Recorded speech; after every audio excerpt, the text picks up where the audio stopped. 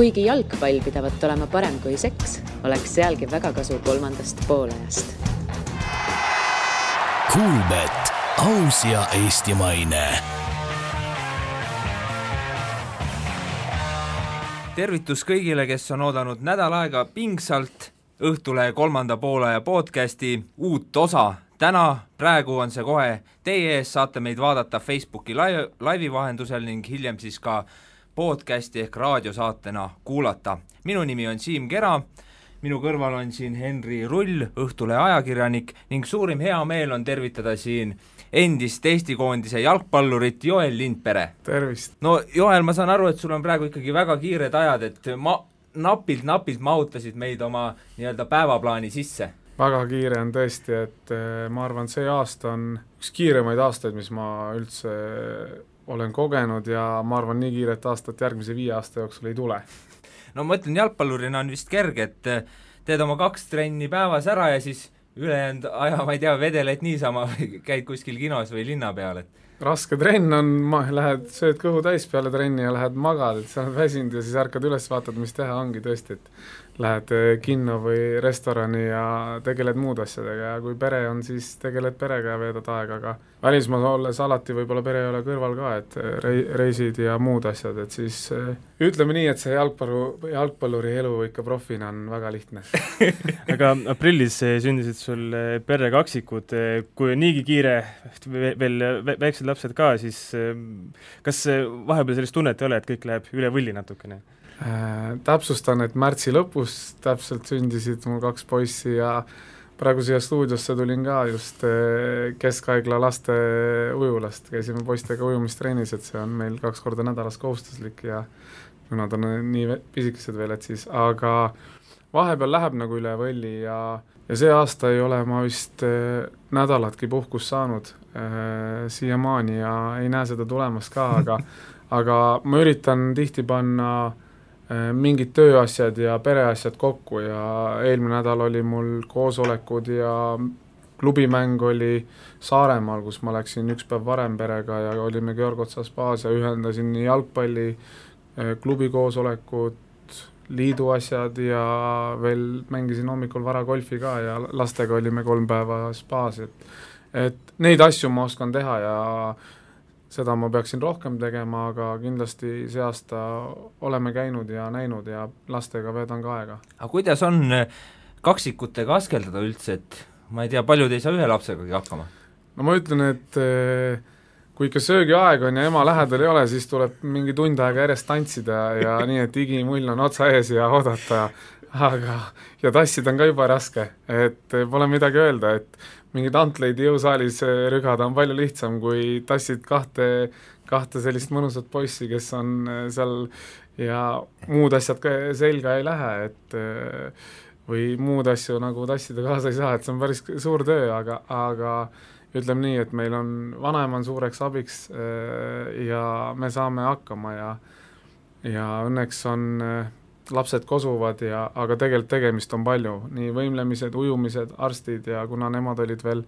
enneaegselt sündisid ka, siis on eriti sellist valvast aega ja õppimist ja on kõvasti, et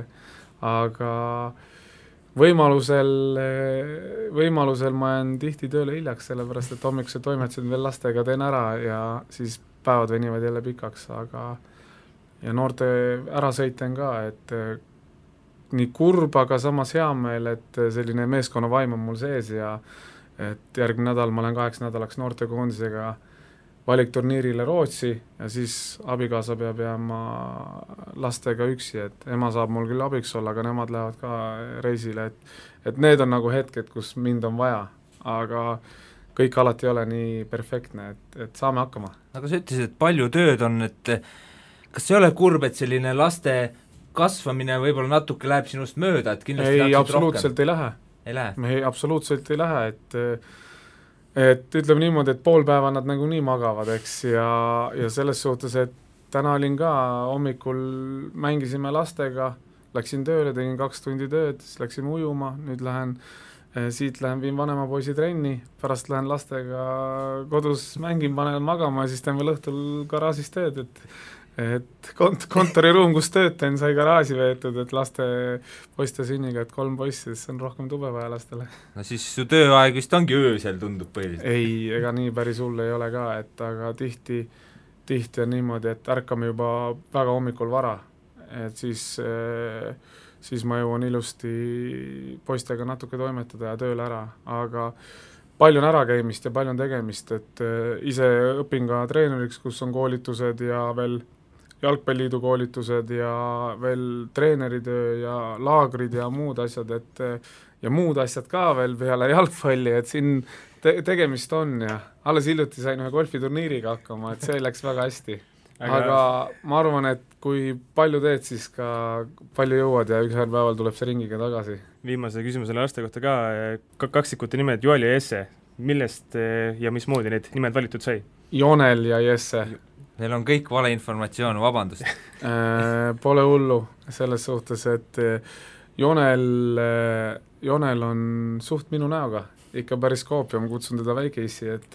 selle jaoks mõtlesime, et lapsed nimed ei olnud enne mõeldud, et ema tahtis kindlasti, et üks poiss peab Jesse olema ja teine poiss peale sündi vaatasime otsa ja arstid ütlesid, et tema on sinu näoga nii väga ja nad on suht erineva näoga, kuigi tunduvad sarnased, meie jaoks on nad täiesti erinevad ja siis mõtlesime, et kuidas Joeli seostada ja panna N vahele ja on Jonel ja meil on peres on kõik lapsed ja vanemad on Jotidega, nii et vanaema nime ei ole ära muutnud, et vanaisa on ka Jotiga, aga ema nime ma ei hakka sellepärast ära muutma, et saame hakkama. No lähme kohe siit laste juurest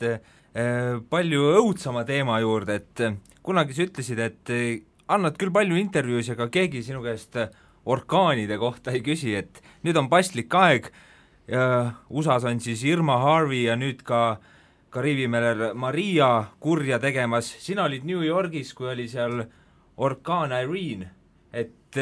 see tekitas siis $300 miljonit kahju, 3 miljonit inimest oli ilma elektrita, et räägi natuke sellise, ma ei tea üldse selle orkaani mastaapidest, et ma ei tea, meil on siin väike tuul, müts lendab ära, on juba hirmus, et seal on ikkagi päris karm see asi. Oi, sellest saab nii palju rääkida tegelikult, et need on huvitavad hetked ja selline, ütleme, rumal siuke uudishimulik eestlane nagu mina, ehk siis et siis mind lausa huvitas see ja kui tegelikult, kui ma eksin, ma olin ka Sandy ajal seal ja siis veel eelmine aasta me olime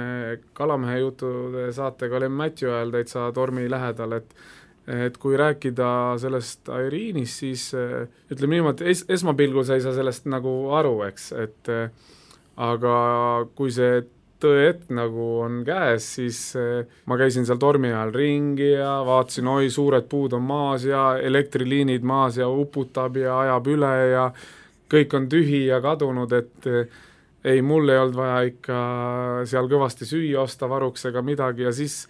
kui see torm on nagu läbi, et siis mingil hetkel sul enam sooja vett ei tule, siis süüa ei ole, küünlad on otsas, autoga kuhugi minna ei ole, bensiinijaamad on kinni nädal aega, siis ma mäletan, et kui bensiinijaamad üldse sadam ju seal oli ka täitsa haavatud, et siis kui bensiinijaam tehti lahti, et siis olid kilomeetrised järjekorrad ja ainult kui sul oli paaris number, siis said teisipäev, neljapäev, laupäev, kui sul oli paaritu number lõpus autol, siis said teised päevad ja lõpuks oli nii, et seal kui pandi see soevesi sisse, siis ma lasin vannil muudkui joosta niimoodi, et oleks toas ka vähegi soe ja õnneks on, ütleme, sellised, kuidas nüüd öelda, sellised ütleme, asiaadid, siis nemad ikka tegid oma need generaatorite peal need oma pitsakohad ja väiksed telid lahti, et sealt sai süüa osta, aga kui see torm juba tuli 1-2 nädalat varem, inimesed ütlesid Joel, et kus sa lähed? Ma ütlesin, kus ma lähen, ütlesin Kimi maja, mul pole kuhugi minna, lennukid ei lenda, ammu on lennujaamad kinni juba ja siis me kõik pakkisid autod, asjad kaasa, et me lähme sinna lõuna poole tuttavate juurde kuhu edasi ja siis ma jäin sinna nagu Mikiiri sinna tormi kätte, ei olnud ütleme hullu midagi, aga tegelikult see nagu, mis nagu toimus pärast, nagu kui sa näed, mis on kõik olnud, et uputanud ja bussipargid on vee all ja metrood ja majad ja katused, et mul trennikaaslased näitasid pilte, kellel on eramajad, et esimene korrus kõik asjad läinud ja majad läinud ja öeldi, et politsei tuleb relvadega, käsib sul perel ära minna, et ei taha kodust ära minna ja lõpuks vist, kui ma ei eksi, siis kas see oli Ariini või Sändi ajal, siis oli tõesti, mul ei olnud nagu külm oli, ei saanud nagu olla, siis klubi, kui mobiilside nagu taastus, et ainult see National TV nagu telekanal töötas mingi nädal aega ja kui mobiiliside taastus, siis klubi nagu helistas, ütles, et me saime sulle mingi 3 päeva peale seda või 4 päeva, et me paneme su hotelli, et saime kuskil lähedale, et ma kirjutasin, et kuule, mis seis on, et millal trennid hakkavad ja üldse mismoodi nagu, kas toimub midagi, aga see on julm, et ma olen nendes orkaanidest läbi lennanud lennukiga, kuidagi mingid tormid, need on väiksemad, aga tormid, et kus sul teenindust ka ei ole 4-tunnisel lennul, et WC-sse ei saagi minna, et täiesti rapud ja ma kardan täiesti neid ja olen näinud, kuidas mõnele mängule minnes peaksid maanduma, aga näed, et see suur keeristorm on ju, tornaado või mis ta on, et käib lennujaama maandumisradadel, sõidab ringi ja siis tiirutad ja ei, lähme teisel lennujaamale, et niisugused asjad on huvitavad ja neid ei taha nagu väga kogeda, aga need on jälle huvitavad, et eelmine aasta kui Matthewst rääkida, siis sai ka varjupaigas ööbitud nagu iga, ma ei tea, 100 miljonist inimest varsti, kuna neid orkaane ja tornaados on nii palju, et siis praktiliselt kõik on seal juba ööbinud, et sai ka oldud ilusti varjupaigas korvpallisaalis, väga, väga viisakas olemine, oma puhtad voodilinad, rätikud, söök, jook, soe söök, kõik asjad on olemas, hambaharjad, pastad, šampoonid ja selles suhtes, et nad teevad ikka ennetustööd kõvasti ja meil ei olnud, meil oli jah, et meil bensiin hakkas otsa saama ja siis ööbimiskohta ka, me mõtlesime, et küll saab, aga tegelikult oli siis selle Matthew ajal oli ka vist 3 miljonit oli evakueeritud ja me sõitsime selle tormi nagu kõrval niimoodi paralleelselt pidime üles minema, meil oli ajagraafik ja kus meil olid kalapüügid ja kõik asjad pandud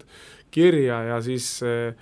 suht vedas, et ennem kui bensiinijaamani jõudsime, siis oligi natuke võib-olla 50 kilti sõita, aga tõesti sõidad ja puud kukuvad, konkreetselt suured puud kukuvad samal ajal ja sõidadki vahepeal puudest mööda niimoodi, keegi ütleb, puu kukub, see väikse jõnksu ja niimoodi on, aga mul oma tuttavad on jah, selles tormis mõned rohkem kahju kannatanud ja täna hommikul rääkisin sõbraga, kellel Puerto Ricos on maja ja eelmine see torm Irma ei olnud võib-olla seal nii hull, et viis puulehed minema ja palmidel ja rannavis täitsa ära, et sain ka pildid ja täna hommikul ütles, ta pole enam nagu kuulnud, et mis see torm on tulnud, et elektrit ja mobiilsidemastid on maas, et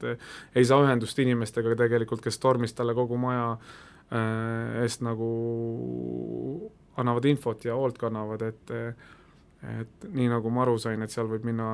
kuid, et elekter üldse taastub, et pealinnas võib-olla tehakse rohkem, aga see on selline saare ääreala ja ma olen seal viimaste aastatega päris palju käinud ja veetnud aega, väga ilus ja need pildid, mis ma juba peale eelmist tormi nägin, siis need ei ole nii väga ilusad. Elu nagu filmis, selles mõttes on Eestis väga hea elada, et meil siin orkaane ei ole ja jaa, tõesti, et ei ole mingit suuri madusi ja lõvisi ja asju, et orkaane, aga küll tuleb, ma arvan, et see kliima soojenemine asi, et siin Soomes kuskil oli juba mingi üks suurimaid maavärinaid ja kindlasti see liigub siia poole ja mine tea, aga tänaseks on Eestis nagu nii turvaline elada, kui veel olla saab, et lähed metsa jalutama ja korjad seeni ja mitte miski, natuke on ju tuult ja külma ja aga lörtsi on natuke liiga palju, et see võib-olla, et võid kukkuda. No USA-s on muud ka kui ainult orkaanid, et sellest New Yorgi ajast hästi palju räägitud, eks ju, et Snoop Dogiga Pinks ja Henry eralennukid ja Chicagos siis Kunis Kutcher elasid ülakorrusel, et tõenäoliselt sa võiksid endale nende tutvuste kaudu ka mõne mõnusama töö otsa sebida, et miks sa Eestis oled, kas sa ei tunne üldse sellest elust puudust? Kindlasti tunned. Ma olen mõelnud nii, et kui lapsed kasvavad, siis mingi aeg võib-olla ma üritan minna niimoodi võib-olla kuuks ajaks samasse majja võib-olla, kus New Yorgis elasin või mingi hetk kuuks ajaks võib-olla kus Chicagosse ja seda, aga see rändamine ja lendamine nagu mingil hetkel oligi, et viskab nagu konkreetselt nagu kopa ette, et ega lennukile niisama lihtsalt enam ei lähe, et tõesti, kui halb ilm on väga pikalt ja nii, aga Eestis on mul põhjust olla ja lapsed ja pere ja kõik on siin, et ma väga pikalt olin ära ja vahepeal mõtled, et võib-olla peaks kuhugi minema ja midagi muud tegema, siis aga minu ütleme, elu ja töö ja hobi ja armastus on kõik olnud spordiga seotud ja siis, kui ma kuskile mujale läheks, ma arvan, ma teeks seda spordi pärast ja võib-olla ühel päeval ma kogemuste pärast kindlasti tahaksin minna, et kuskil olla. Aga kui ma peaksin peale oma nagu profikarjääri spordiga tegelema mujal, võib-olla ma teeniksin rohkem ja ma saaksin teda minna juba täna, kui ma tahaksin, aga ma näen, et mul on väga palju Eestisse tagasi anda ja just see, ütleme, mingil määral heategevus, lastega töötamine ja nende arendamine ja kõik selle viimine, et kui mul on head inimesed ümber, kellega koos seda teha, siis ma arvan, et ma suudan veel rohkem tagasi anda, kui ma jalgpallurina suutsin, et võib-olla see on mõne jaoks ebareaalne, aga minu jaoks ma olen pannud eesmärgid ja jalgpallurina ma kõiki eesmärke teatud asjaolude puhul ei saavutanud, mida ma tahtsin ja siis ma panin teise mõttega teistsugused eesmärgid jalgpallis, kuidas veel neid asju paremini teha ja kuidas jõuda kuhugi. Aga jah, et ma arvan, et ma olen aastatega näinud ja mul on palju ringkonnas inimesi, kui sa saad Eestist 2 korda aastas ära käia, siis see on piisav, et armastada Eestit väga, et olgu see nädal või kuu, et see on väga okei. Aga nagu sa ütlesid, et oled neid asju palju kõrvalt näinud,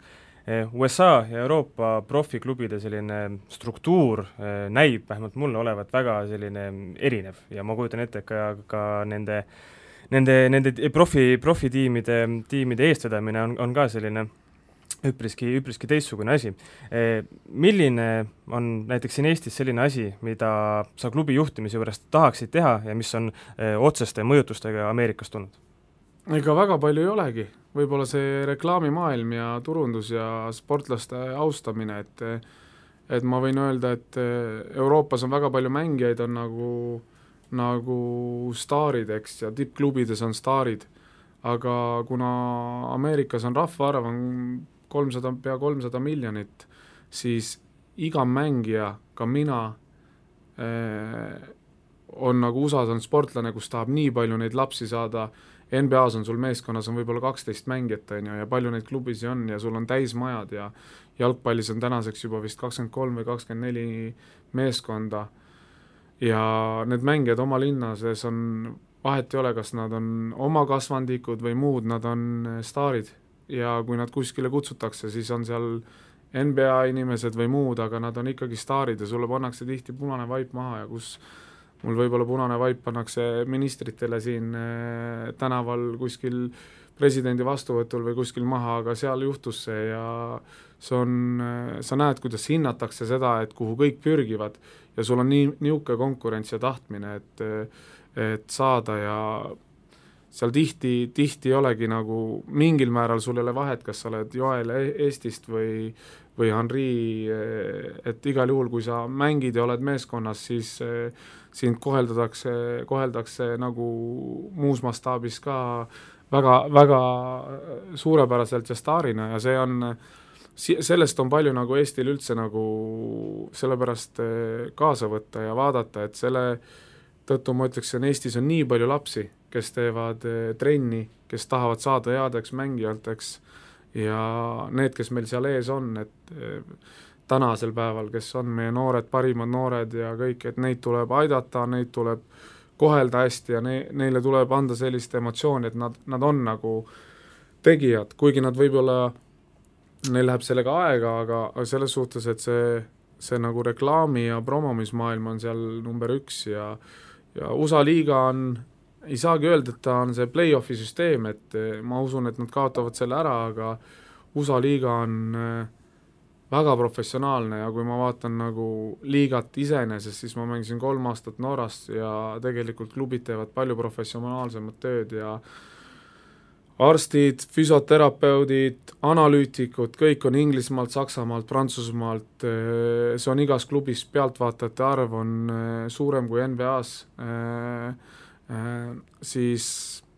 et liigas jah, aga nagu reeglid on natukene teistsugused, et play-offi süsteem on, keegi välja ei kuku, minu meelest liigas, et liigas olla, et mängida peab sul olema eelarve, aasta eelarve vist $25 miljonit, et mängida nagu. Ja selles suhtes, et staadioneid ehitatakse juurde,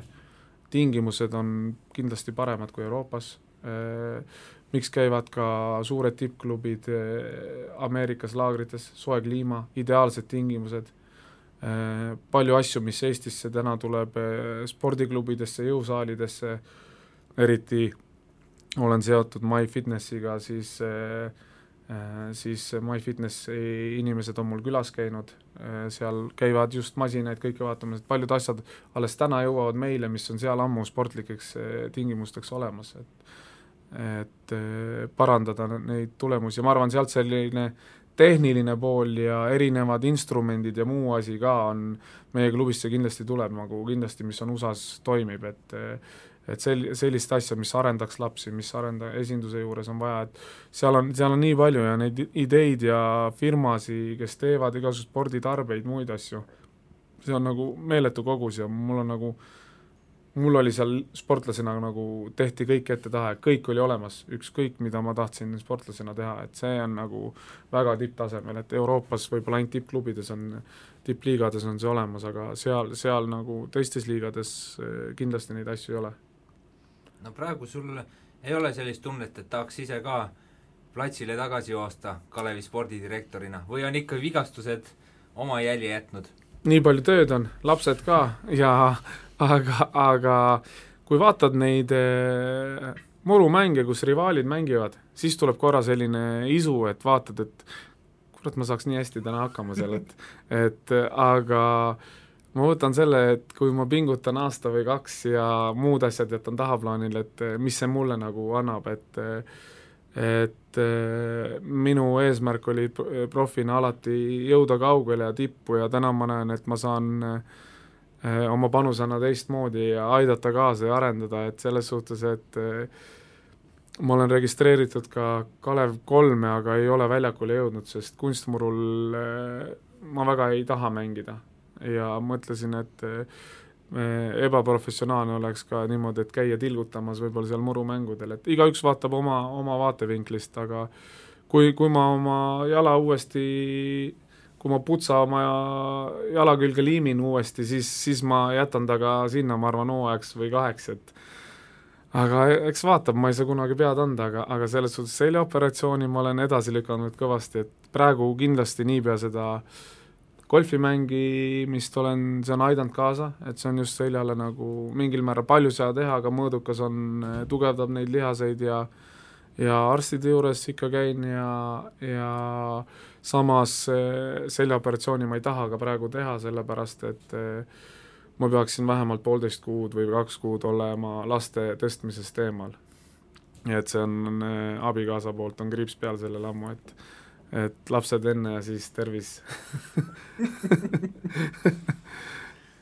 Aga Kalevis, kui sina oled spordidirektor, siis president on seal Ragnar Klavan, aru saadav, et Ragnar Liverpoolis karjääri on tegemas ja seega Kalevi tegemistes nüüd nii väga otsapidi seotud ei ole, aga kaudselt ikka. Kui tihti te Ragnariga Kalevi teemadel suhtlete? Ütleme, võib öelda kuskil 2 korda nädalas. Algus ma panin selle aasta plaani, et me korra kuus suhtleme, aga kui Ragnaril pere on olnud Eestis ja koondise mängud ja võõrsil mängud on, siis ta on hästi palju hotellis ja nad reisivad, et tänaseks on neil Eesti koondise mängud, kus nad reisivad, liigamängud, kus nad on alati hotellis enne mänge, siis on karikad, siis nad on Champions League'as, et selline mõnus suhtlemine tead hotellis õhtul, et kui tal võib-olla poisid juba ja pere läks magama, et siis ajavahe on ka ja et siis on, minul on ka temaga just, et kui ma panen oma poisid magama, et siis tihti on meil paar tundi vahe ja siis saame lobiseda. Ja mul on väga hea meel, et Ragnar viimasel ajal on, ma ütlen alati, et sportlase karjäär on kõige tähtsam ja muud asjad on selles suhtes pere, sport ja siis muud asjad ja tänaseks on tema nagu selline roll Kalevis on minu jaoks ka üllatavalt suur, sellepärast et me saame palju asju koos lahata läbi ja ma ise üldse ei taha teda torkida, sellepärast et ma tean, et tal on nii palju mänge, tal on pere seal, tal on lapsed ja need tipptrennid lihtsalt võtavad sul selle aja, et sul on vaja puhata, et need on rasked trennid, arvestades veel treener Klopp, et kes on Saksamaalt ja siis ma ütlen, et see et meie jaoks, kõigi jaoks on, ka klubi jaoks on tähtis, et Ragnaril läheb jalgpalluri karjääris ja jalgpallurina hästi ja sellepärast ma olen püüdnud seda hoida minimaalselt, aga samas Ragnarile meeldib see, mis me teeme ja ta on iga päevaga sellega seotud ja kui midagi pakilist, siis ma saadan sõnumi ja võib-olla vahel ma ootan seda sõnumi vastust 5 päeva, aga mind see ei morjenda, sest ma tean, et ta on selle kätte saanud ja kui tal on mängud, siis olles ise profina ja olles kogu aeg meeskonna, siis tihti sa panedki telefoni ära ja puhkad ja kontsentreerud nendele asjadele, sest see on tema karjääri tipphetk ja kui me Kaleviga siin bushiks ja ajaks tema mingit asju muud kui taga, et kuule seda, et niigi natukene ma olen siin mingil määral, me oleme head sõbrad ja mingil määral ma siin niigi üritan paljudele selgeks teha, et jah, et enamus asju käib, ma olen nagu natuke see sekretäri rollis, aga see on, tegelikult see on kihvt ja Ragnar vaatab ka seda asja pika perspektiiviga ja positiivselt ja ma arvan, et ühel päeval ma loodan, et kuskil 5-7 aasta pärast, kui ta lõpetab, siis ta tuleb mulle ilusti appi, et aga kindlasti tuleb. Aga ma just rõhutan siin 5-7 aastat, et peab veel mängima, et nii kaua, kuni tervis lubab ja kõik on okei, siis tuleb seda aega nautida, sest mina enam tipptasemel ei mängi ja siuke pool siuke poolega ma ei taha ka panna, et samamoodi olin väljakul, et kui ma andsin rauda, siis andsin rauda ja sellise pooliku keha või mõtlemisega, et teed muid asju, siis nii ma väljakul ei taha minna. Kas Rakuga on ka siis kindel selline kokkuleppe olemas, et kui ta karjääri lõpetab, tuleb Eestisse Kalevit juhtima? Seda peate ise küsima, ta on minu meelest meedias seda mitu korda öelnud, kelleks ta tuleb Kalevis ja see ei ole kuidagi seotud klubi juhtimisega, et mina tean seda, et minul on omad nägemused olnud tihti, millest ma kõrvale ei lähe ja temal on omad nägemused, millest ta kõrvale ei lähe ja ma tean, kelleks ta tuleb meil klubis ja kelleks ta tahab saada ja mul on väga hea meel selle üle ja see ei ole seotud klubi juhtimisega. Aga korraks tulla nendesse USA aegadesse tagasi. Siin umbes 6 aega tagasi, võib-olla natuke rohkem, oli uudis, et Rafa Marquez, mees, kellega sa koos mängisid, oli USA võimude kahtlustuste kohaselt seotud siis Mehhiko narkokartelli juhiga. Kui sa seda kuulsid, siis milline oli sinu esimene emotsioon? Ma peaks ütlema seda, et ta just mängis, ma arvan, see oli võib-olla isegi mõned päevad peale seda rahvuste karikat, kui ei eksi, et ma peaks ütlema seda, et ta on Mehhikos nagu kuningas, ta on legend, iga mehhiklane teab teda ja Mehhiko on päris suur riik, eks, et ta on iidol ja kui ta on sellise kaliibriga mees, siis mingil määral mul ei tulnud nagu see üllatuseks, et ta on kuskile üritustele või seltskonda kutsutud, et sellised, ütleme, tema on võib-olla isegi kuulsam kui president, ma arvan, ja muu, et USA-s ka ta oli täiesti nagu omaette staar, sest seal on nii palju neid mehhiklasi ja latiinosi elab ja kõik ja kui sa oled nagu kuskile kutsutud või seotud või niimoodi, siis ma arvan, et selline kahtlustus võib igati olla ja tegelikult see staari elu ei olegi nii lihtne ja võib-olla mingi seos või mingi muu asi on, aga teades teda, et tal on vist mitmes riigis kodu ja tal on pere ja lapsed ja teades seda, kui rahulik ta klubis oli inimene ja vaikne ja absoluutselt ei olnud temal juttu, et ta kuskil käiks kuskil mängudel NBA-d vaatamas või niimoodi, et kui Henri oli selline natukene aktiivsem pool ja igasugused lauljad ja ta Londonis ka elanud ja kodu on tal Londonis ja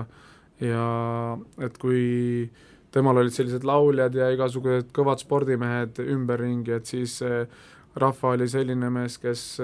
läks vaikselt koju ära ja toimetas perega ja Barcelonas, kui ta tuli ja Henri ka, siis füsioterapeut tuli ka nendega kaasa ja väga tore inimene, me saime hästi läbi ja käisime kohvi joomas ja siis tema ütles, et pereinimene, väga rahulik, tagasihoidlik inimene, aga ma arvan, tema staatus on lihtsalt nagu Mehhiko kunn, ütleme niimoodi, et meil on siin Rootsi kunn, on ju, siis Mehhiko kunn on nagu tema konkreetselt ja ma arvan, et kui seal mingi seos on või kuskil üritused ja asjad, et siis on see nagu, kindlasti võetakse need asjad ülesse, aga pealtnäha ma ütleks, et hoopis teistsuguse iseloomuga inimene ja ega seal seda maffia värki ei tea, et võib-olla on käsk, on ju, et ega kunagi ei tea. Jah, olen päris paljud teemad juba jõudnud läbi käia, lõpetuseks võib-olla natuke ka selle Liverpooli teemal, et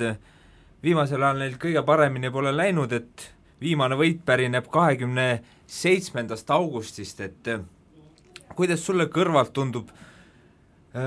kas paistab, et seal Liverpoolis on midagi sellist suuremat häda praegu ja kas sul on nagu endal ka kuidagi valus näiteks vaadata, lugeda, kuidas siis, ma ei tea, head sõpra Twitteris tambitakse ja et need Inglismaa fännid on ikkagi päris hullumeelsed? Ma arvan, et seda juhtub kõigiga seal, et arvestades seda, et Ragnarit on väga palju esile tõstetud, ta on mängu parimad olnud ja muud asjad, et see on reaalne, see on teine maailm, sa oled maailma tippmeeskonnas, kus analüüsitakse, ajalehed jälgivad, sulle makstakse sellest, mida sa teed korralikult ja see ongi nagu teine maailm ja mina ja Ragnar saame nendest asjadest väga hästi aru, et need käivadki niimoodi ja kui läheb aastaid mööda, kus ta oma kanda on kinnitanud, siis samamoodi teevad ju teised vigu ja kõiki, aga Ragnar on ikkagi teine aasta ja ta on mänginud väga palju, üllatavalt palju ja tal on väga hästi läinud, et samas on ta olnud siin pre-seasonil turniiride parim, on ju, ja muid mänge on väga hästi mänginud ja eelmine aasta oli ju periood, kus nad ainult võitsid ja Ragnar mängis samamoodi ja siis ei saanud nad kas 8 või 9 mängu järjest ei saanud, seal jaanuaris ei saanud ja langesid teiselt kohalt lausa 4. ja hooaja lõpetasid, et minu jaoks parem see sitt algus ja korralik lõpp, et ma arvan, tibusi jagatakse kevadel ja Champions League'is nad on väga, väga heas grupis, kus neil on väga võimalus pääseda praktiliselt veerandfinaali juba, et see on nagu täiesti reaalne ja siis ütleme spordimeestele, keda huvitab see, siis ma ise vaatan neid mänge ja ütlen, et sellised mehed nagu Mane, Coutinho, Firmino, Lallana, Henderson, Chamberlain, Emre Can, ma ei tea, kes seal veel on, võib-olla ma jätsin veel nimetamata, et tegelikult kui palju on viimaste mängudega neil võimalusi, et see on täiesti ebareaalne. Mo Salah on ja ja nad ei löö ära, et varem nad lõid neid ära, aga väravad tulevad mingil määral natuke kergelt, aga võib-olla siis ma vaatan ka seda, et see väravate löömise protsent on nagu täiesti meeletu ja kui need väravad, mis nad lasevad, siis vastane annab Liverpoolile 5 korda rohkem selliseid võimalusi, mis neile lüüakse. Ja nad domineerivad mänge ja viimane mäng samamoodi on nii head võimalused, mine ja löö ära, et ja Ragnar sai isegi viimane mäng kiidusõnu, kui ma ei eksi, et ta sai väga palju kiitust ja said hoopis uued mehed, kes Arsenalist tulid, et palju neid võimalusi saab, aga ma arvan, elu läheb edasi, et minul ka on, kui sa tead, et sa oled halva mängu teinud või kuskil viga, et mis siis on ja proovid järgmine mäng paremini ja ma arvan, et see on reaalsus, et kui ma mängin Henriga koos, et siis Henri on oma staatuse teinud ja ma teen vigu, et siis mina saan, et ma ei suuda tema kõrval mängida, on ju, ja mängijad, kes on ostetud 40 miljoni poundi eest ja mänginud aastaid võib-olla tippliigas ja võib-olla Premier League'is juba aastaid mänginud, et siis nende kallal on nagu natuke raskem nokkida kui uuemate mängijate kallal, aga mina tean, et Ragnaril on väga hästi kõik ja ta naudib seda aega ja teeb tööd ja sellises meeskonnas ja sellises atmosfääris olla, siis sa ei saa hetkegi kahetseda, et kui on sitt päev, siis järgmine päev paned täiega ja tuleb hea päev peale. Aitäh sulle, Joel! Soovime edu sulle, soovime edu ka Ragnarile Liverpoolis ja muidugi Tallinna Kalevile ja eks kohtume kunagi taas. Aitäh, et tulid ja jagasid lapse ja orkaani jutte meiega. Tervitaks siin veel pool Kalevi noori ja muidu pealinna lapsi ka, et tulge muudkui trenni ja aitame teid hästi ja loodame, et niipea neid orkaane siia Tallinnasse ei jõua. Kuulbet, aus ja eestimaine. Aitäh veel kord Joelile, kes käis siin kolmanda poole ja saates külas rääkimas põnevaid jutte ning nüüd lähme edasi Kuulbeti panustamisrubriigiga. Henri Rull on välja otsinud 3 suurepärast panust kõigile kihlveohuvilistele ning alustame laupäevase Inglise liiga mänguga 19:30. Leicester City mängib Liverpooliga koduväljakul, Leicesteri võidu koef 4,1, viik 3,75 ning Liverpooli võit 1,95 ja Henri siin juba jõudis mulle enne salvestust kõrval öelda, et Liverpool ei võida seda mängu või sa mõtlesid teise mängu kohta? Ma mõtlesin ühe teise mängu kohta, samas ma julgeksin panustada ja siin selle Leicesteri mängu puhul samuti selle peale, et Liverpool seda mängu ei võida. Nagu teame, siis kesknädalal siin kohtuti liigakarikasarjas 2-0 Leicester võitis, aga sellest mängust ma arvan ei maksa ka nagu üleliia suuri järeldusi teha, et ikkagist liigakarikas ja me teame kõik, et suurklubide jaoks see just kõige tähtsam karikas hooaja jooksul ei ole. Aga sellest hoolimata ma arvan, et kui vaadata seda Premier League'i hooaega, siis nagu sa siin intervjuus ka Joeliga välja tõid, et viimati Liverpooli võitis 27. august, samas Leicester on näidanud ennast sel hooajal sellise väga, väga võitlusliku ja südika satsina. Ja et veel kodus ka mängitakse ning Jamie Vardy on ka sel hooajal tegelikult päris hea väravasoone leidnud, siis arvan, et selline panus ehk viik ei loe Leicesteri peale, mille koefitsient on 2,89, on päris hea ja väärtuslik. Mida see viik ei loe tähendab? Asi on lihtne, kui mäng lõpeb viigiga, saate oma raha tagasi, kui Leicester kohtumise võidab, siis saate selle koefitsiendi väärtus raha tagasi ja mõistagi, kui Liverpool võidab, siis olete selle panuse kaotanud. See 1,95 Liverpoolit, see ei tundu väga ahvatlev, et võiks suurem olla. Ja võiks, ja just mõtlengi, et kui vaadata seda viimast vormi, siis